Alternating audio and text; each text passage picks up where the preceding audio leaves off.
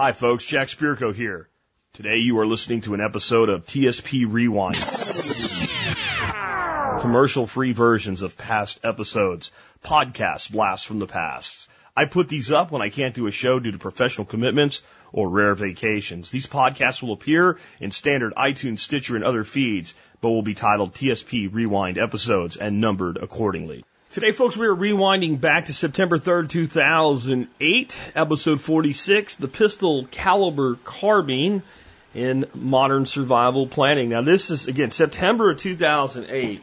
I began the show June 20th, so you go June, July, August, and then the beginning of September. It's like 2.5 months old the show is at this point. Translation, in just a few moments, you are going to rewind not just to a past episode, but to crappy audio in the 2006 .5 Jetta diesel TDI. Yeah, this is back when I used to do this show in my car, and this is like, I actually got the audio quality in the car up to a pretty good quality, but not by September 2008. It took a little bit longer to really get that quality up. And so you're going to hear like the original TSP. This is going to be like taking one of those records, from the 70s. It's got some little bit of scratch. It doesn't skip, but it's got a little scratchy sound to it. And the record player's a bit old, but you do it because you remember when. So if you don't remember when, if you weren't with us back then, and there's many of you weren't, because I think at this point we had like 500 listeners, and by the way, I was really excited about that. I actually knew if we were able to get that far at that point that this would work, that this would turn into something, and it most certainly did. Anyway, so this show again is the pistol caliber carbine show. And I don't know that we've ever really revisited this topic. It might be time to revisit one soon because there's a lot of stuff that's changed since I did this show, obviously almost 10 years. For instance, the high points that I mentioned have actually gotten expensive and a lot cooler looking, but they're pretty much the same gun. The NEF Handy rifle, I don't even think it's made anymore. They certainly discontinued the barrel program for it.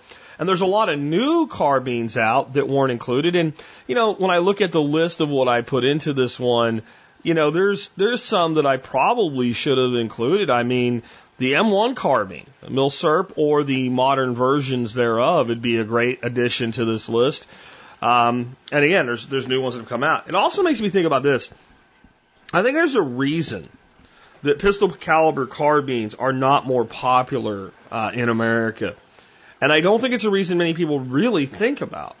People say, well, pistols are underpowered or whatever. No, I think what it is that you have the option of owning an AR-15 platform in America, and the AR-15 is a carbine.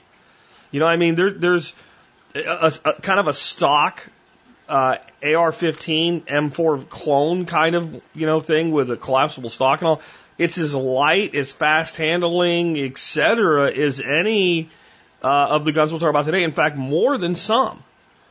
So I think that because we have that option, which is great, we tend not to think about these other things like these different options, these different platforms.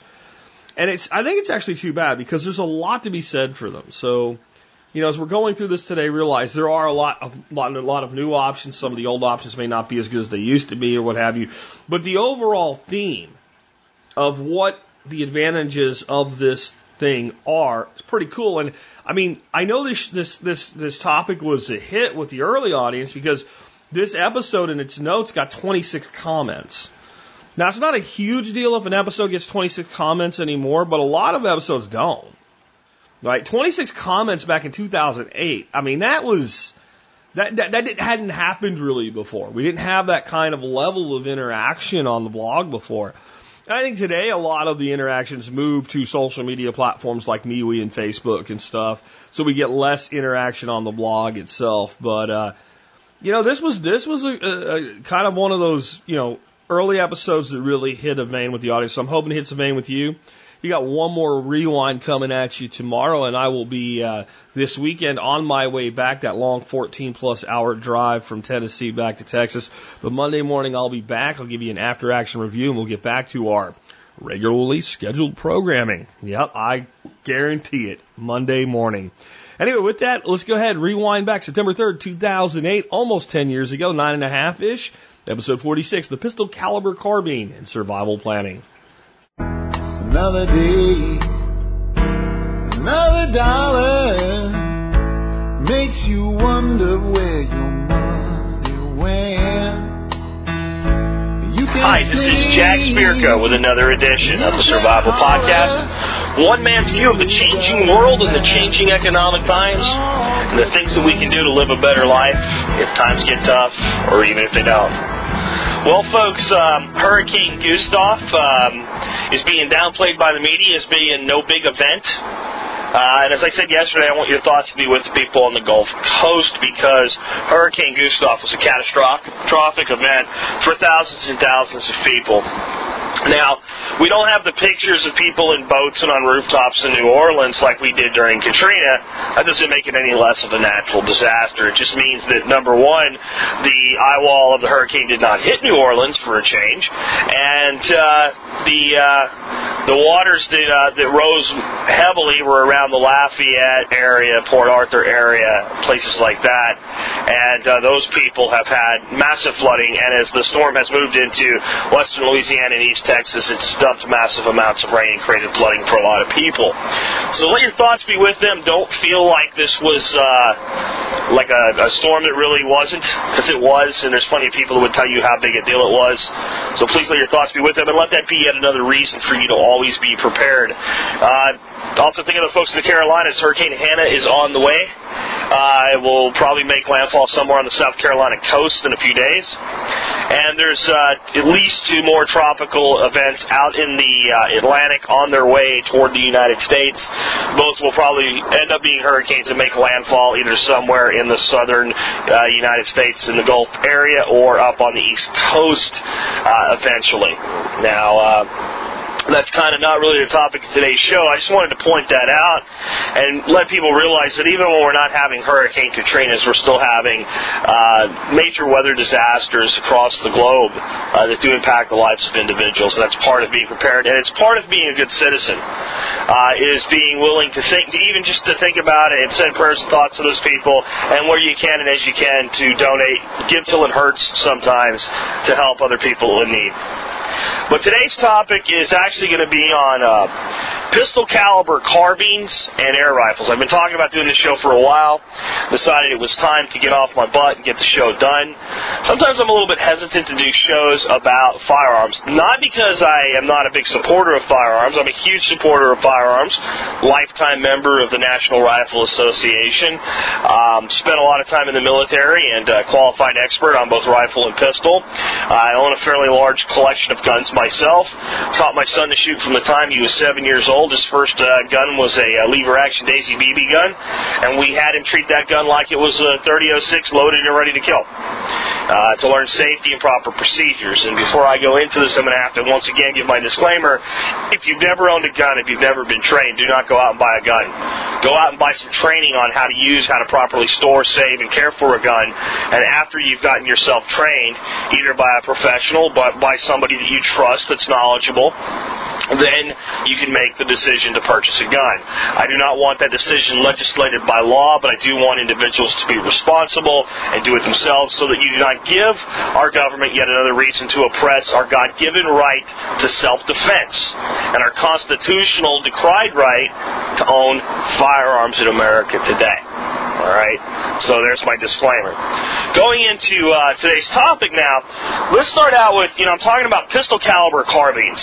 So what is a carbine, first of all? What makes a gun a carbine instead of a rifle? A carbine doesn't really have anything to do with the caliber. I'm talking about pistol caliber carbines today, which are carbines that shoot rounds that we would normally think of as handgun rounds. 9mm, 40 Smith & Wesson, 45 Auto, 357 Magnum, 44 Magnum, 44 Special, 45 Long Colt, those types of rounds.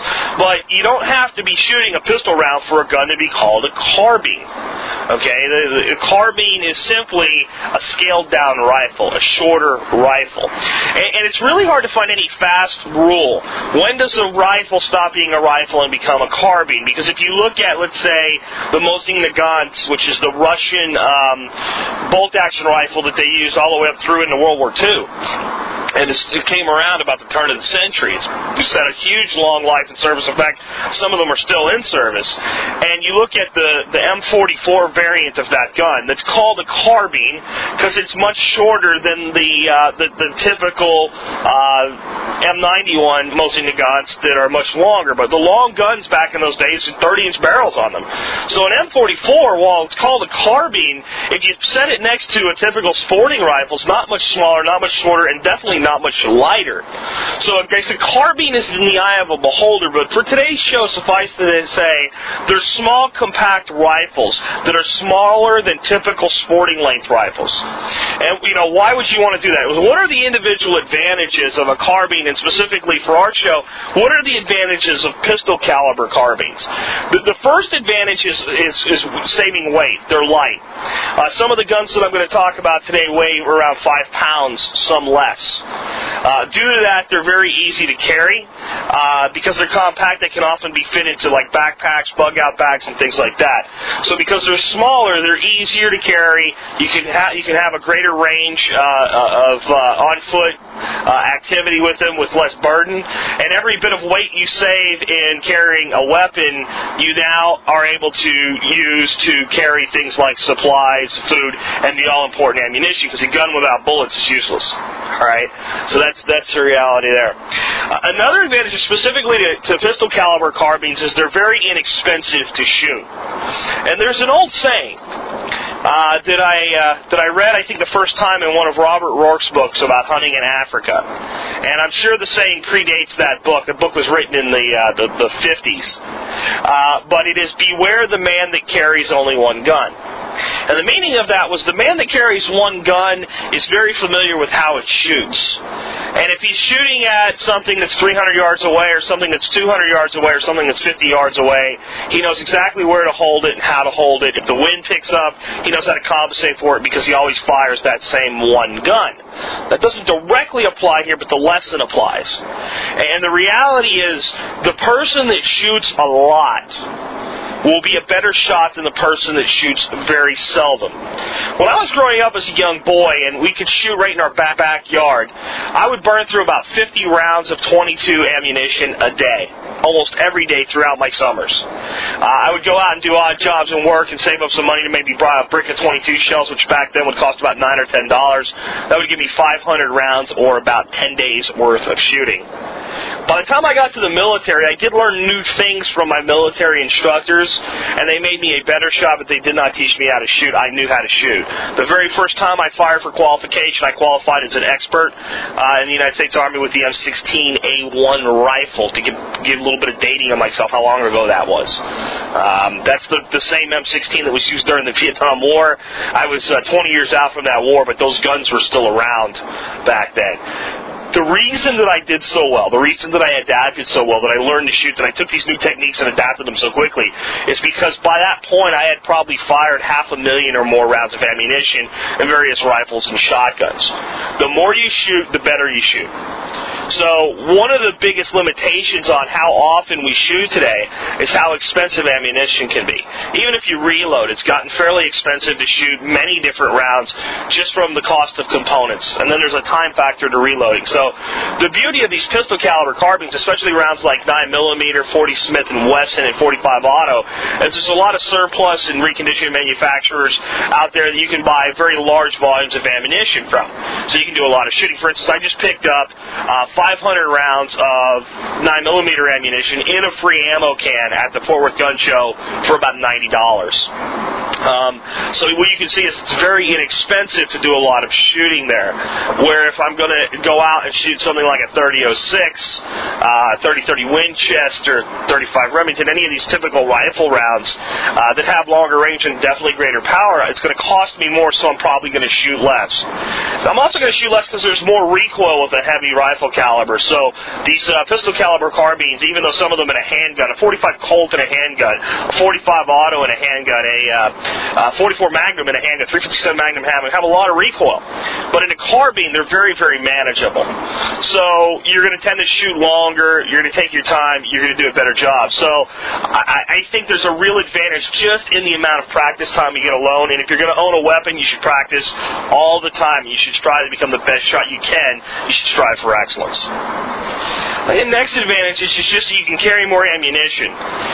If you were to look at what it would take to carry, let's say, 500 rounds of 30-06 ammunition, it's quite a bit of weight and quite a bit of space that it takes up. Now, 500 rounds of 9mm is a lot less. It's still heavy, it's still bulky, but you can carry a lot more ammunition if you were in some sort of a bug-out situation or some sort of situation where you had to leave out on foot or even in a vehicle. You can carry a lot more ammunition. That only has so many advantages, but in tactical situations, it's definitely an advantage.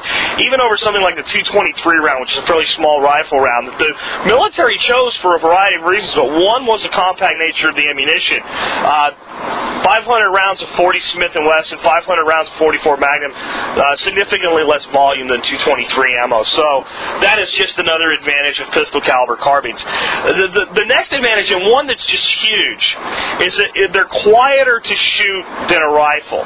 Now, if you've ever been around somebody firing a 357 Magnum or a 44 Magnum, for instance, or if you've ever fired one yourself, or even a 45 auto, they're surprisingly loud. And if you leave a 9mm really loud when fired from a 4-inch barrel, and if you listen to someone firing a 9mm, like an M9 Beretta, and then somebody next to them fires like a Remington bolt-action 30-06, the 30-06 is louder, but not as much louder as you would expect when you look at the size of the shell, how much powder is going off, etc.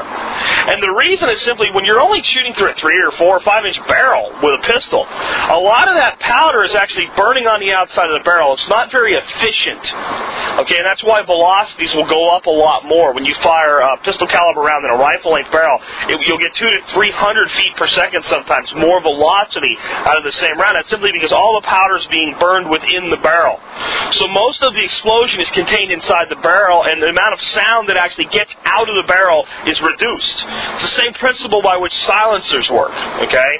So when you fire a 44 Magnum or a 357 Magnum out of a rifle-length barrel, it's remarkably quiet. It's not silent. It won't go completely unnoticed, but it sure is going to carry a lot less distance than firing, let's say, a full-bore 30-06 or firing that same pistol round in a pistol-length barrel. So there is a certain amount of reduction in noise that's very advantageous. As a target shooter, if you're shooting like on your own land and all, it's less likely to disturb and bother your neighbors as well. So that's one other thing to think about. Another advantage is that you can take larger game with it. If you result, like a lot of these things I'm saying can be said about a 22 rifle. They're light, short, simple, very, very inexpensive to shoot. 22s are dirt cheap as far as ammunition prices, but really not suitable for even taking small deer with.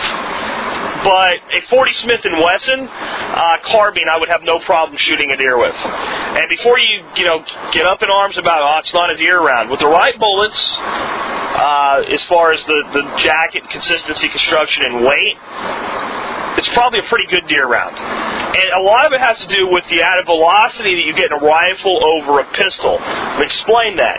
If you look at the ballistics of the 10mm, which is a slightly upscale version of the 40 Smith & Wesson, and I'd like to make a joke, and I think it's true, the reason we have the 40 Smith & Wesson is because there were limp-wristed FBI guys that were afraid to shoot the 10mm. So they reduced its power, reduced its size just a tiny bit in the length of the cartridge, created the 40 Smith & Wesson so it would fit into the same frame size as a 9mm and give these guys with these limp wrists less recoil to deal with. But the 10mm is an accepted auto cartridge for hunting medium-sized game like deer. Well, it just so happens when you take a 40 Smith & Wesson, stick it in a 16-inch barrel, you get better ballistics than a 10mm out of a 4-inch barrel. There's only about 100 to 150 feet per second gain between 40 Smith and 10mm. But that 100 feet per second is a massive gain in energy. And energy is what does the killing on medium-sized game. That energy dump into the vital organs. Well, you get a greater gain by going from pistol to rifle. So a lot of these rounds that are kind of marginal for hunting, 45 Colt, Okay?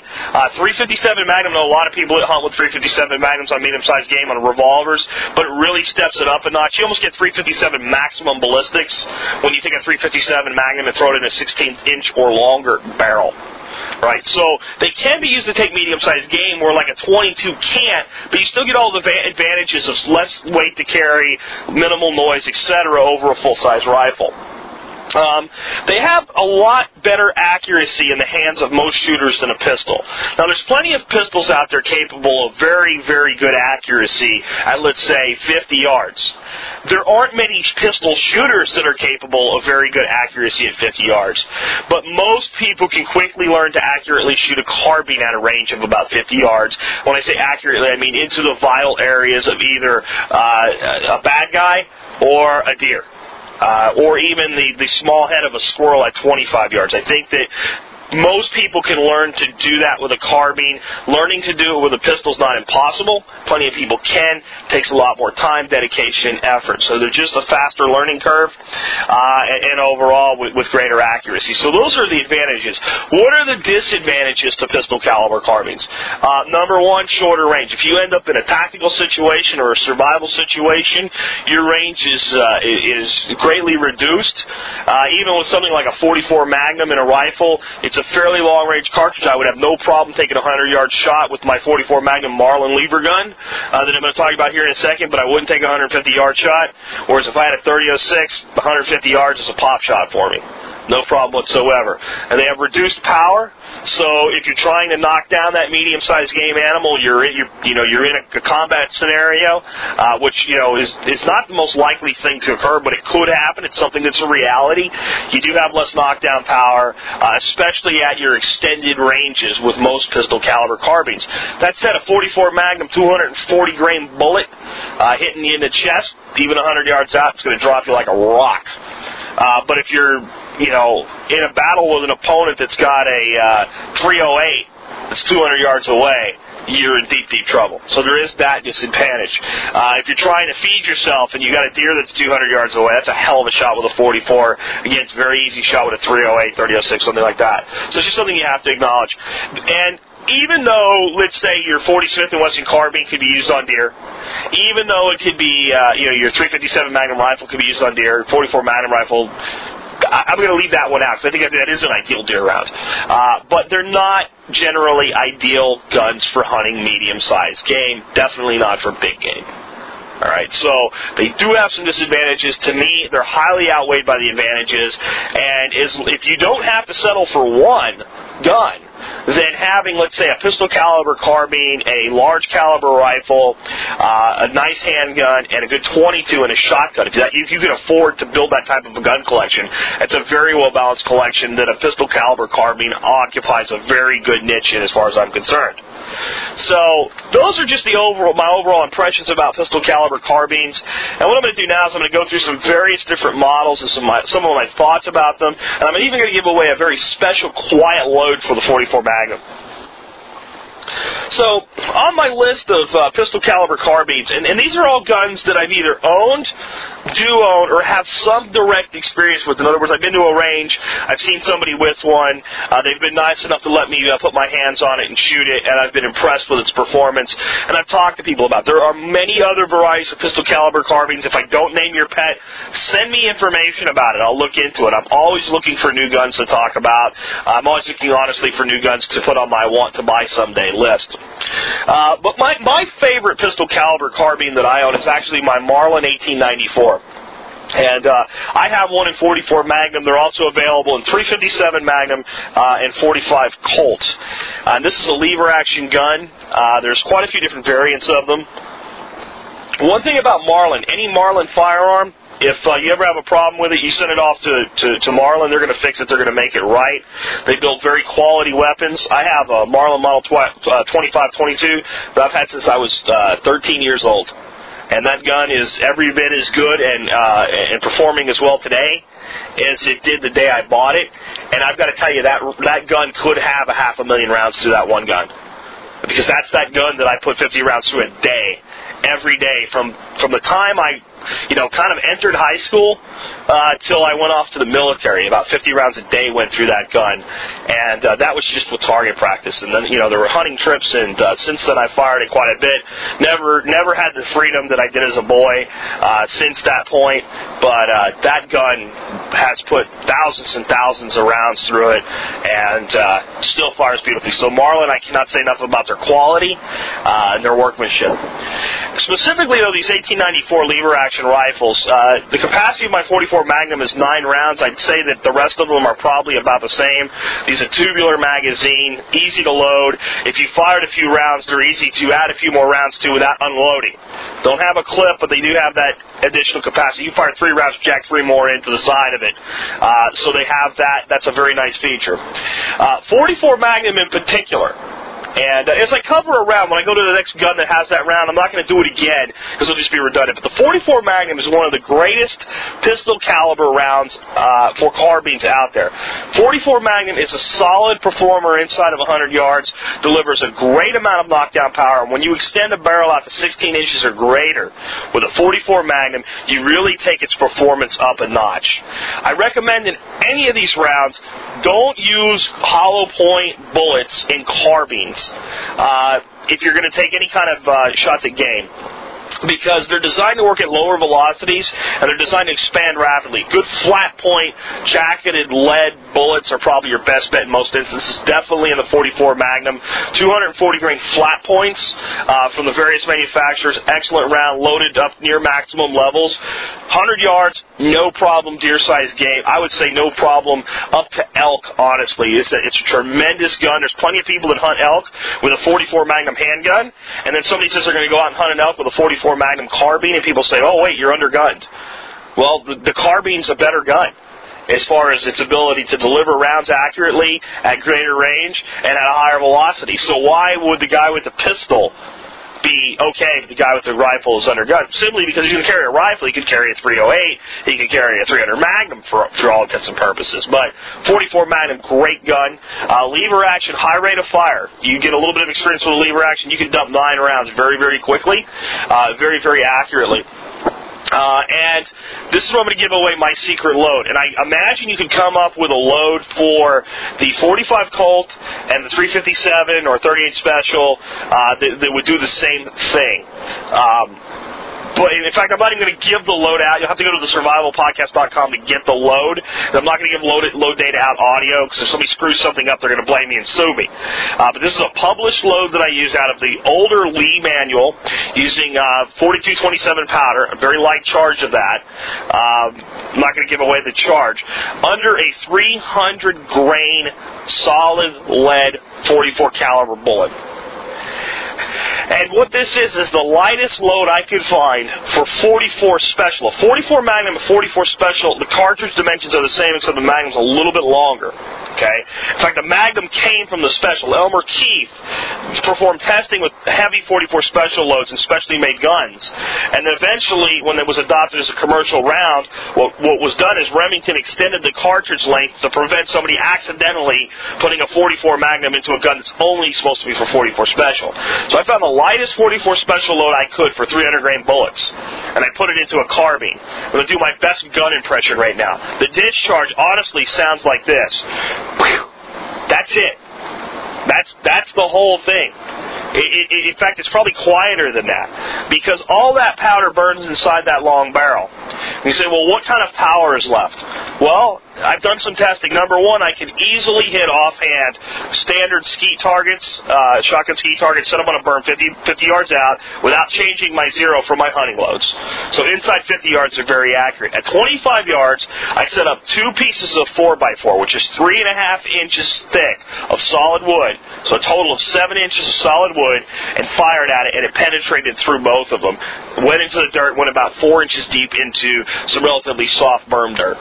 So you have a great deal of penetration capability from this round.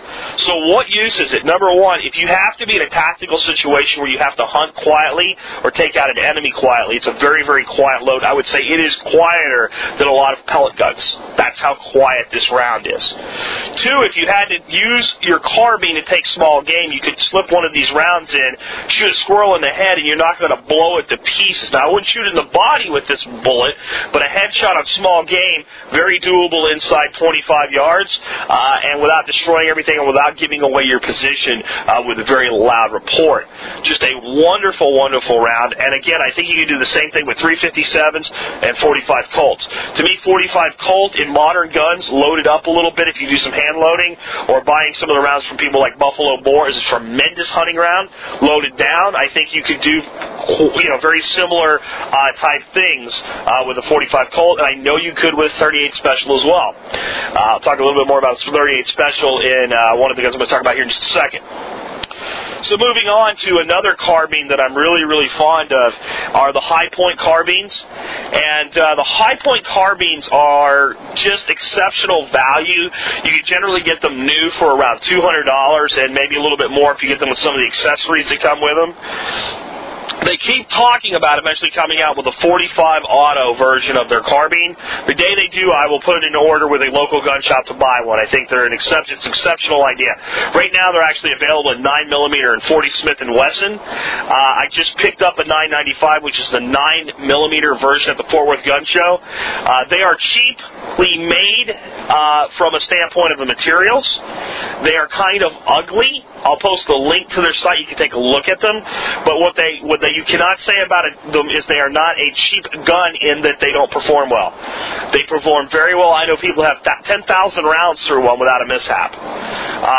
You have to take care of them like any gun, but they will send rounds down range every time, and they're very, very accurate. They are not in the quality class of, let's say, a Marlin lever gun or a Ruger Deerfield carbine or something like that. They're just not.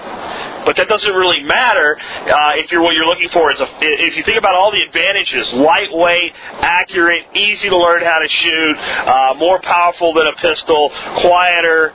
All these things apply to this gun. So this is an exceptional gun. I may do a show someday on nothing but High-Point firearms because I believe they get a very bad rap from the uninformed that just look at them and consider, the gun snobs that are either like all into Springfields or all into Glocks or have some kind of pet manufacturer that they believe in, that think that anything that sells for a fifth of the price of what they buy must be junk just because of its price. High-Points are a good quality firearm. The biggest advantage of any of the High-Point firearms is this. You take your High-Point firearm and you're an idiot, and you leave it in the bed of your pickup truck, you pull out, it falls out, your buddy driving his truck drives over it, smashes it. You pick it up, throw the pieces in a box, and mail it to High-Point. You'll get a brand new gun back. If they can fix yours, they'll fix it. If they can't, you'll end up replacing it.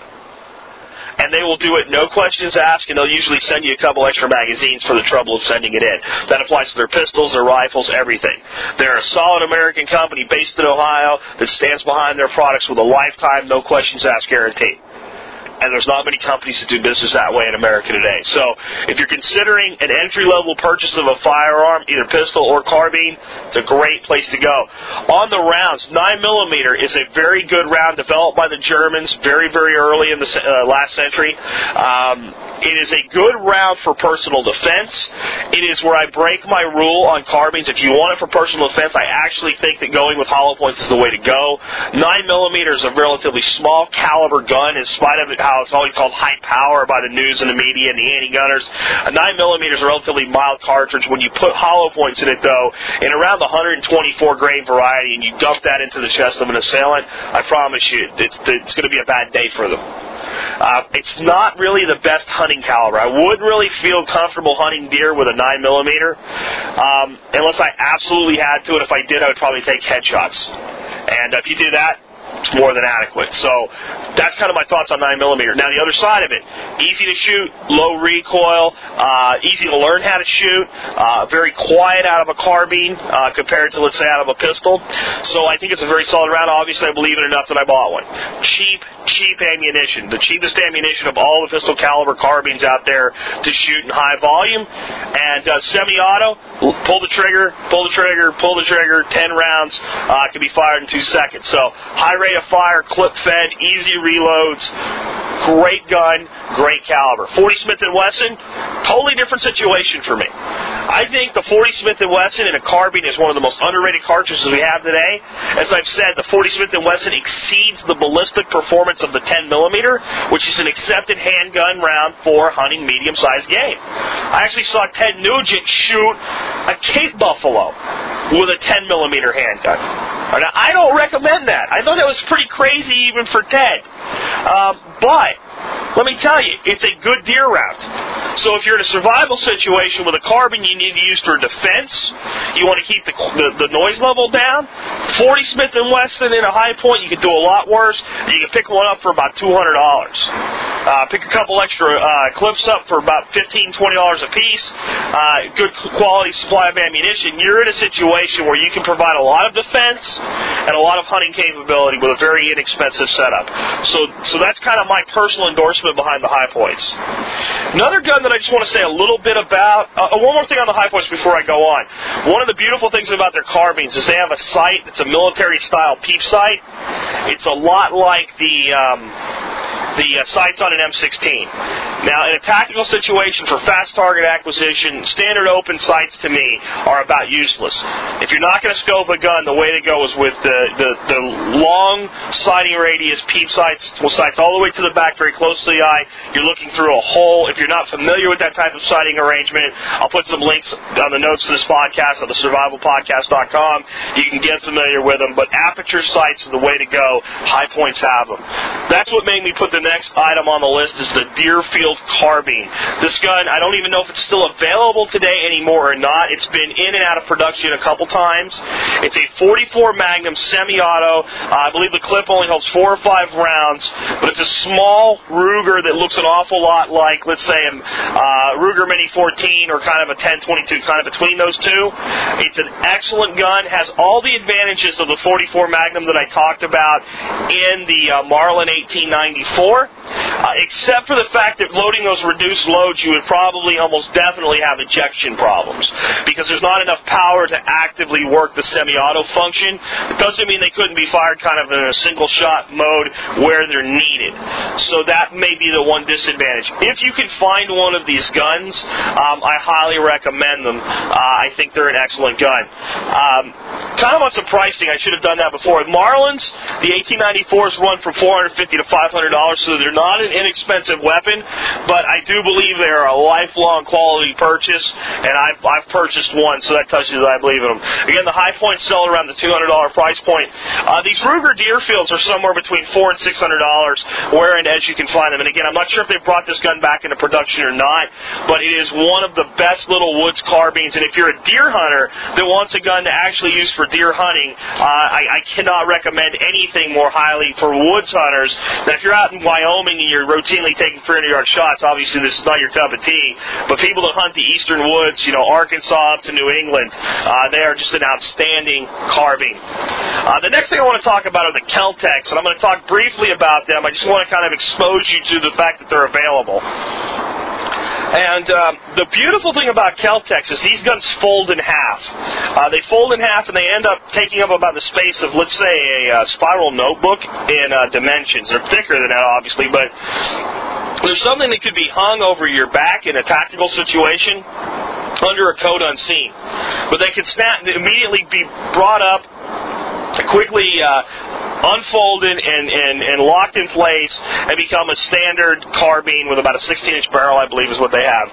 They're available in 9mm and 40 Smith & Wesson, so everything I've said about those cartridges continues to apply. But that compact nature is really cool. I know some of my friends that like high points, that are big fans of high points, might get mad at me. I do think they're a definite step up from the high point firearms. And I'm not saying they're necessarily completely a better gun, but quality manufacturing overall, I think they're a big step up from the high point 995 and 4095, and they do have that cool folding feature, but it's going to cost you, these guns range in the $400 range, so that you can buy 2 high points for the cost of 1 Kel-Tec, and recently I looked at that option. I chose the 995 because I didn't own one yet, but I do have Kel-Tec on my want list, probably in the 40 Smith because it's a more versatile caliber, and if I'm going to spend more money, I want more versatility. versatility out of the gun. So that is an outstanding gun in my opinion. They also make them in 223, which are basically like a folding version of an M16. Some of those versions even take standard M16 AR-15 magazines. So if you're a gun person and you're looking for new things to check out and you haven't checked out Kel-Tec, you may want to check them out. But they're 9 and 40 Smith carbines, excellent value, and if you check the way they look out folded, they're a really cool gun, great tactical gun, and again, that 40 Smith becomes a 10 millimeter when you put it through a carbine length barrel. The next gun I almost didn't put on the list. It is the New England Firearms handy rifle. This gun is a single-shot rifle, break action, and the pistol rounds that it's currently available in are 357 Magnum, 44 Magnum, 47 long Colt, okay, and also the 500 Smith & Wesson, which is almost not a handgun round. I think you're insane if you're running around with a 500 Smith & Wesson pistol, but hey, man, to each his own. I love my wrists working too much to step up to that kind of a handgun, but in a rifle has a lot of merit and a lot of knockdown power. Now, the reason I almost didn't include these guns is I don't really consider them a carbine, and that these guns, but they're a great gun, and I just wanted to make people aware of them, maybe if they're not. These guns sell for $190 to $250, depending on where you find them. They break open like a single-shot shotgun from the top. So a lot of people people live in areas in Australia where you're still allowed to have single-shot rifles. It's an option for you where a lot of these other guns are not. And I know I have some listeners out in that area, so I wanted to include it for that. And then just the value and the uniqueness of these guns. I don't call them a carbine because the 3006 version and the 357 Magnum version and all of them are the same length. They have 22-inch barrels, which is definitely kind of exceeding what's generally thought of as a carbine. But they're much shorter than a full-size rifle because, think about this, a break-action rifle.